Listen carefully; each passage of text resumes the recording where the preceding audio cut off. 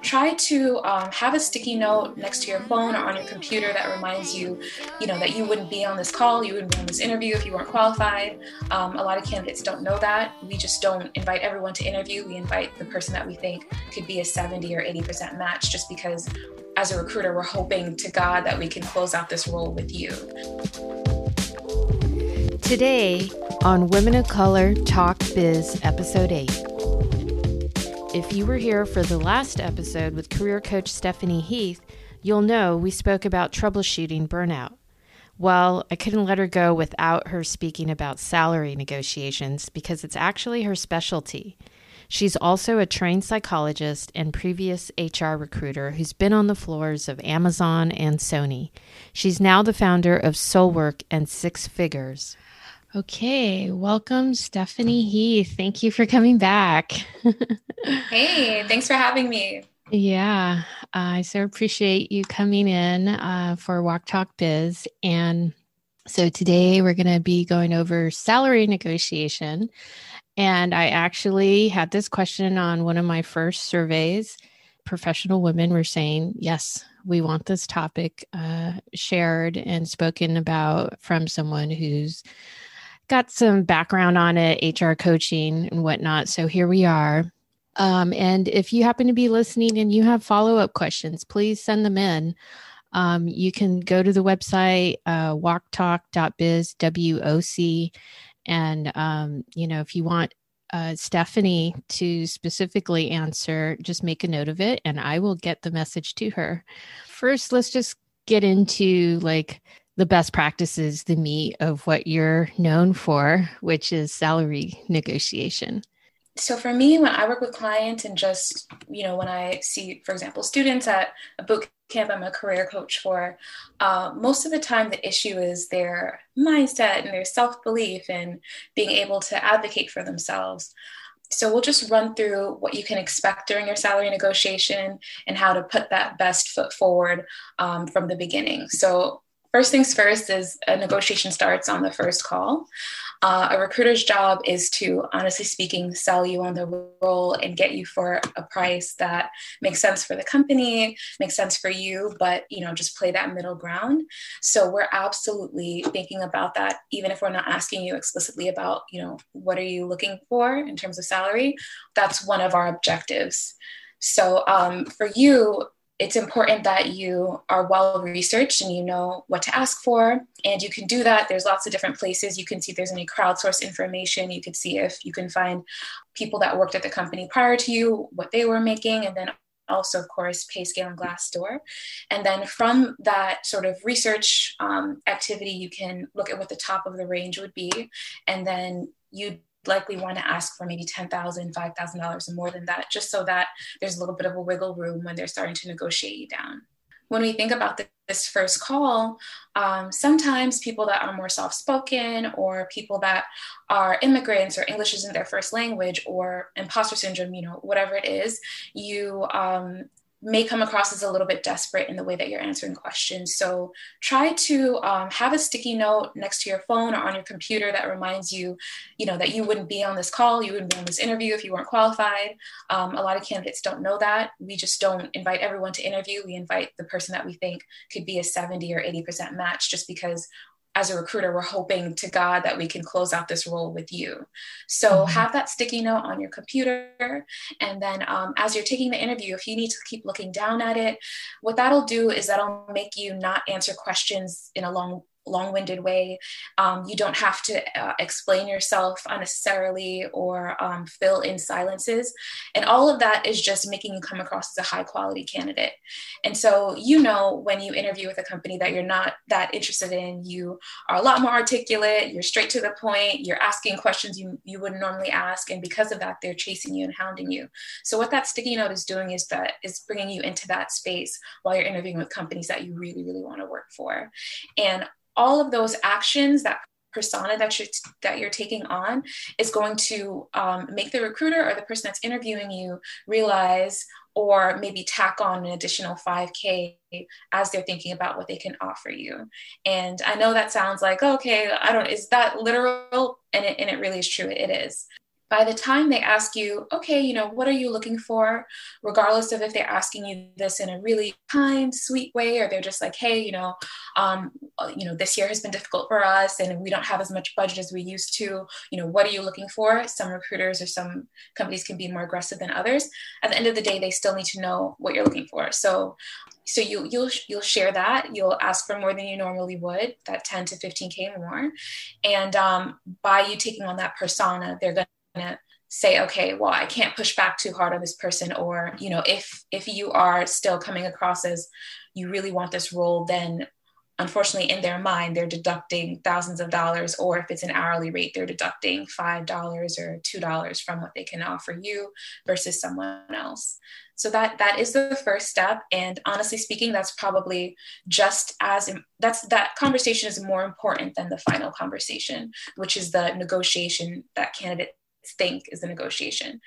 So I will stop here just to see if you have any questions, but that first call is where it starts, and that's most important. And then the actual negotiation usually happens before or after your final round. And then your offer conversation, when the person says, this is what we're offering you, that's not the negotiation.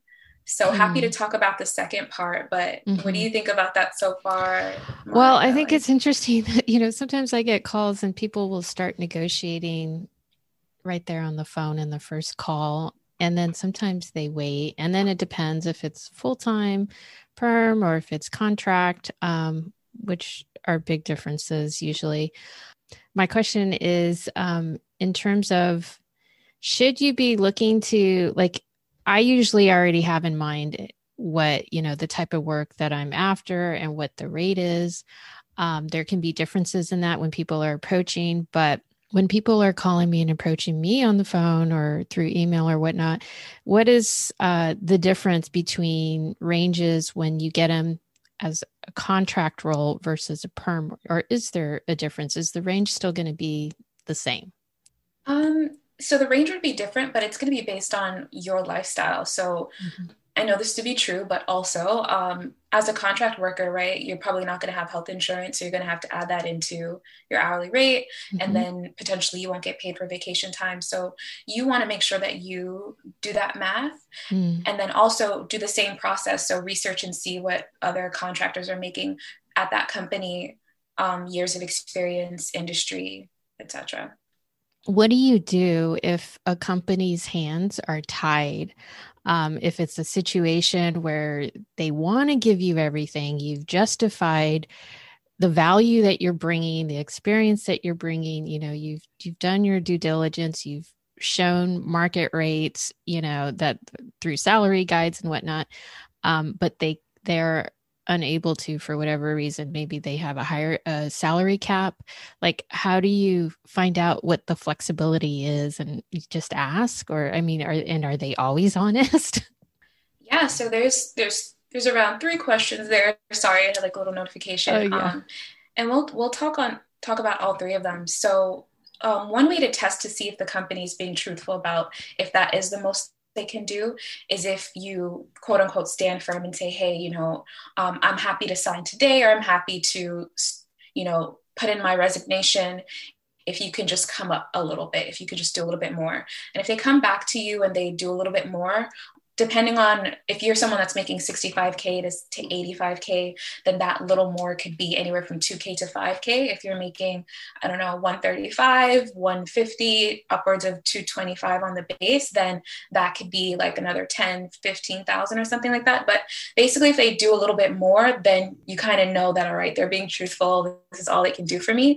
But in any case, if a company is telling you no, the best thing you could do is ask a clarifying question and just try to, just be a team player with whoever you're quote unquote negotiating with. Get them on your team, thank them for, having the conversation with you, let them know that you do have a follow-up question and, you don't want to make their job more difficult.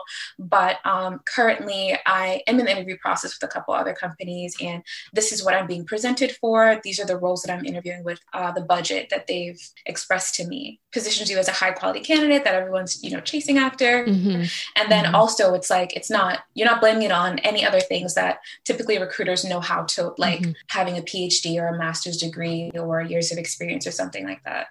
So that process can look like, let's say that you make it to, let's say you're on the first round, you're in the first conversation and you say, I'm looking for, 120K. And they say, to be honest with you, we, are looking to pay about 100K for this role.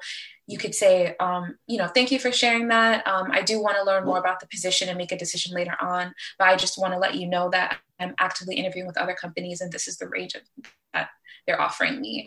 And usually the recruiter will drop the conversation and then you'll go through the interview process. And then, as I mentioned earlier, the real negotiation will happen right before or after your final round interview.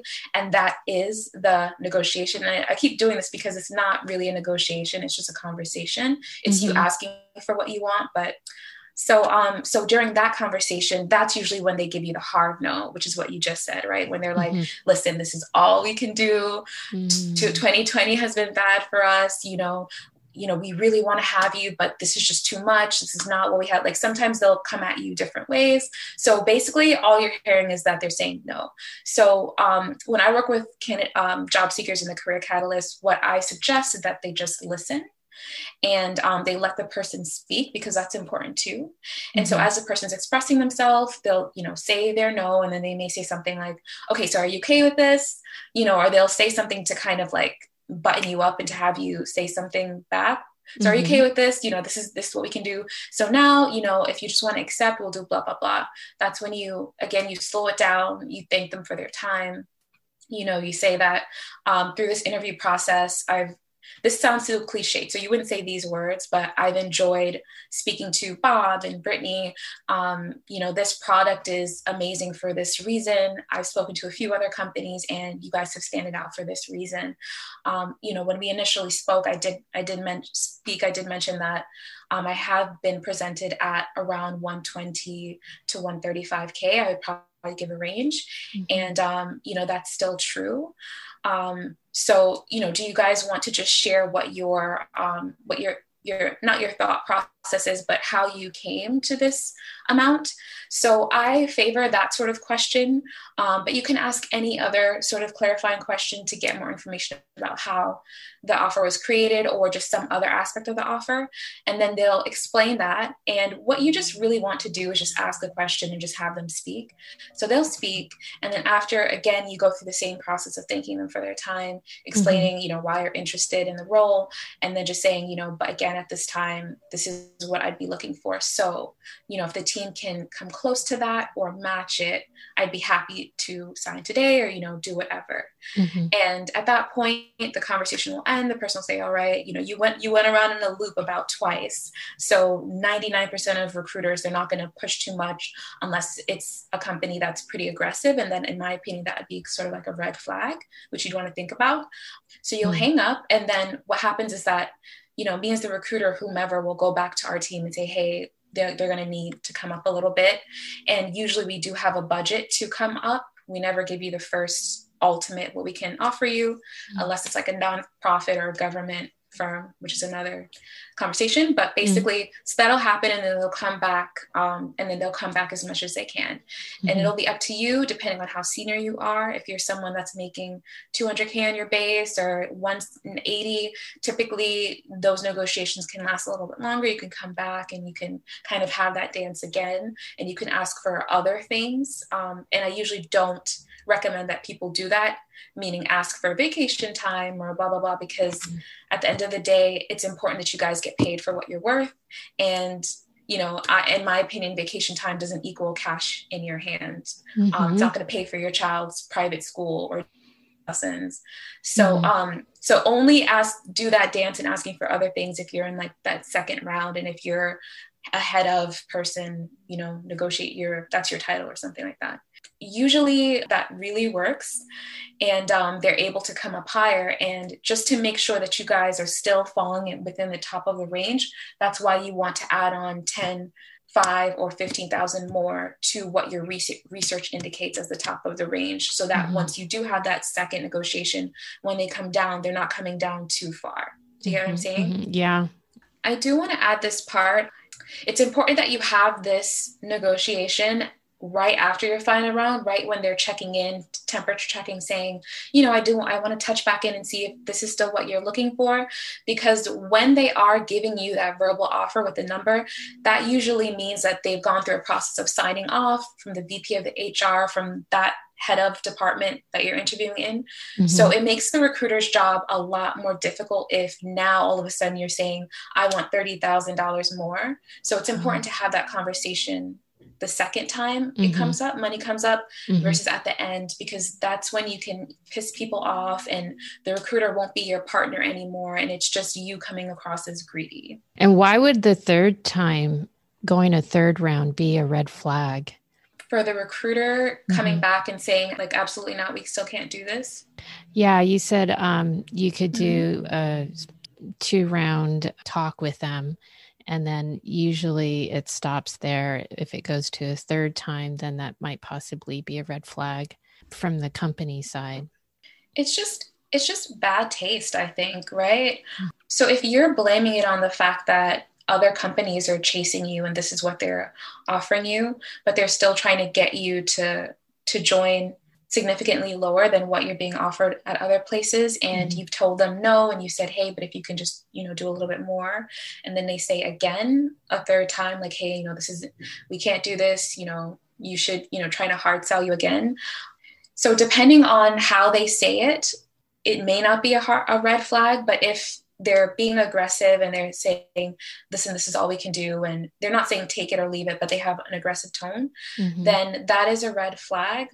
And I think that companies that behave that way, sometimes these companies just have gotten so big and they hire recruiters, and depending on how you're presenting yourself, you may come across as someone that would take that.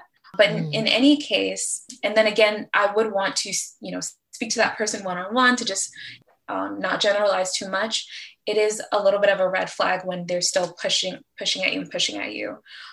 Because in my experience, and I've hired for every single investment bank across all investment banks. I've worked at tech startups. I've worked at huge entertainment companies.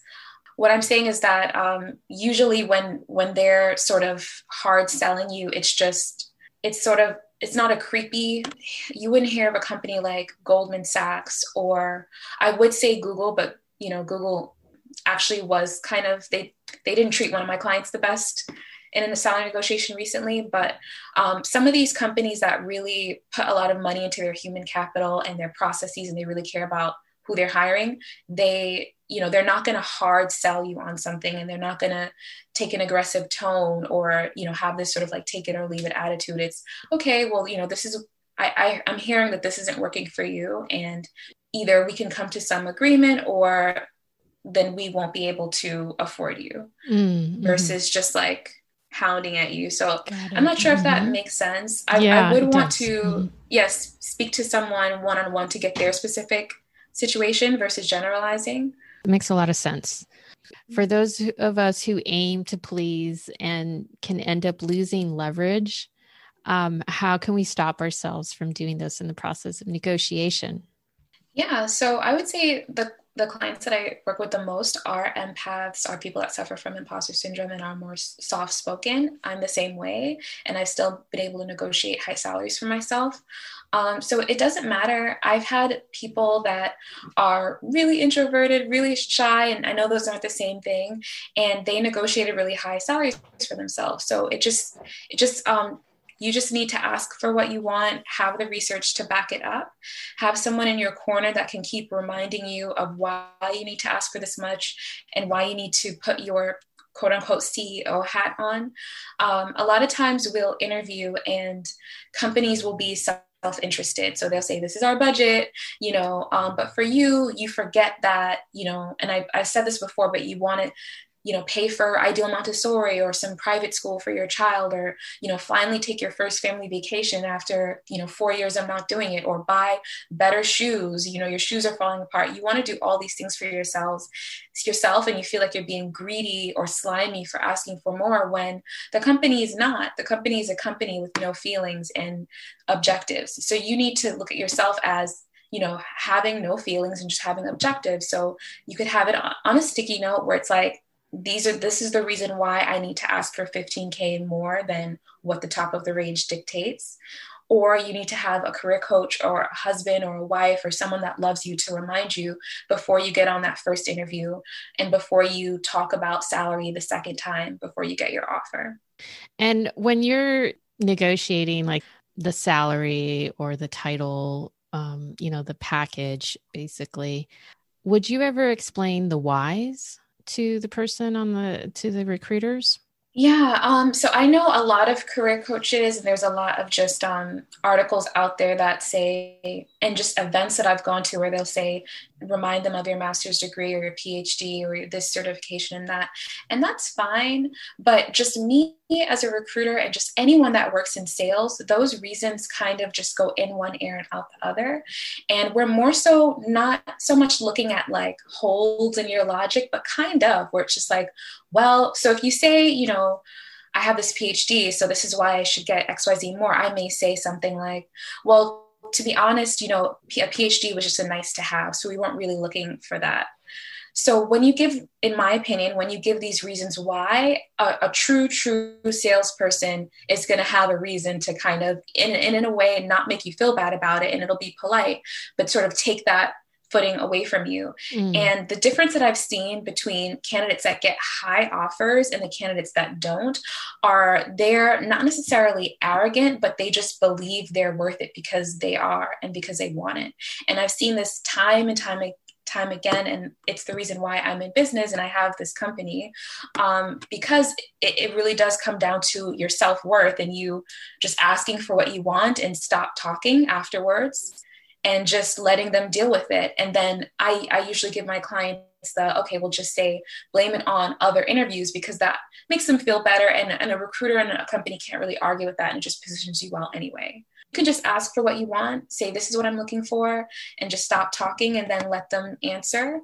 Mm-hmm. And alternatively, you can negotiate via email. You could say, hey, I know that now that we're talking about salary and compensation structure, I'm more comfortable communicating via written form. I like to just, go over the details with my spouse and just, take it in, take a look at it. And it just helps me understand the deal better, whatever you want to say, but you can do that as well too. Don't think that you need to be Donald Trump or something to get a high offer. I love hiring people that are soft-spoken and they still know their worth and they ask for it, because time and time again, all the companies that I've worked for, we've extended offers to those people and we've increased the budget. We've gone back and gotten what they were looking for and hired them. In terms of COVID right now, is there anything that you notice that's different in the patterns of how people are negotiating based on before and now? I would say I haven't seen a difference. I would say that there's a little bit more of a desperation throughout the entire job market. So for example, LinkedIn just rolled out this new feature where you can have open for work on the, I think it'll be easier for you to get an offer and to get a high salary package when you can kind of remind yourself that even with everyone, furloughed and laid off people flooding the market and you not having this thing and not having that thing, you're still going to be able to get a soul aligned, perfect for you dream offer. And you just may need to, for example, network more, use some of the tools that I'm sharing currently through my package. You can still get what you want. You don't have to be anything different. COVID is here, yes, but there's lots of serendipitous things happening at any point in time for job seekers. So having someone in your corner that could keep bringing you back to that, you could join a group where there's other job seekers. I do have my Entitled Earners group where there's a bunch of, manifestation techniques and optimism and, positive vibes in there, meditations and things like that to continue to keep you positive as you're in your job search. And then also just being with your friends more, your spouse, reminding yourself that you're gonna get what you want, regardless of what's happening. I've been speaking to other people about bubbles in the tech industry, and this comes up frequently. Have you gotten a sense, I don't know if you're placing people in tech roles. When I say tech, I mean, the range of could be marketing, sales, HR, engineering. So have you noticed that there's a bubble in terms of industries where they're impacted by COVID, but not so negatively as other industries? I haven't really been paying attention to that recently, honestly speaking. Mm-hmm. I think when we were in the throes of it, we saw a lot of industries being affected. But now I think, for example, I know Amazon is, I want to say, hiring 30,000 engineers in the Toronto area. Not engineers, I want to say engineers and data scientists, data analysts. Mm-hmm. So in terms of just being able to speak to what the trends are right now, I can't really speak to that. Thank you so much for sharing that. And do you want to go ahead and share where people can find you, your website, your program? Yeah, definitely. If you are an Instagram user, you can follow me at Career Coach Steph on Instagram. And if you are a user of LinkedIn, which I don't know anyone that enjoys just hanging out on LinkedIn, but we can connect there. My name is Stephanie Heath there. Thank you so much, Stephanie, for joining again. And again, if you all would like to touch base with Stephanie, you can connect through my website or through the link she mentioned. If you have follow-up questions on salary negotiation, because I know this is always a big topic for people in careers, especially women of color, feel free to reach out. Woctalk.biz, WOC talk.biz. Thank you. Bye-bye. Thank you so much for listening to WalkTalk.biz. To learn more about Stephanie Heath, you can say hello to her through email at hello@soulworkandselfies.com or on Instagram at careercoachsteph. To send in questions or topics you want to hear on the show or be added to our upcoming community group and newsletter, drop us a line at www.woctalk.biz. That's WOC and the words talk.biz. If you found true value in the show, we would so appreciate it if you helped pay it forward by telling a friend or head over to Apple Podcast and leave a review. This enables other diverse women just like you to source true-to-life career development information. We're grateful for your listenership. Tune in next week for another gem on diversity, work, and living out your vision.